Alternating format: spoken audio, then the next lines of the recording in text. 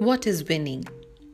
A few years ago, at the Seattle Special Olympics, 9 contestants, all physically and mentally differently abled, assembled at the starting line for the 100-yard dash. At the gun, they all started out, not exactly in a dash, but with the relish to run the race to finish and win. All that is, except one little boy who stumbled on the asphalt, tumbled over a couple of times and began to cry. The other 8 heard the boy cry. They slowed down and looked back. Then they all turned around and went back, every one of them.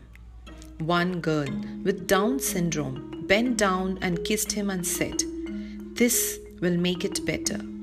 Then all 9 linked arms and walked together to finish the line. Everyone in the stadium stood and the cheering went on for several minutes. People who were there are still telling the story. Why? Because deep down we know this one thing. What matters in this life is more than winning for ourselves. What matters in this life is helping others to win, even if it means slowing down and changing our course. Thank you.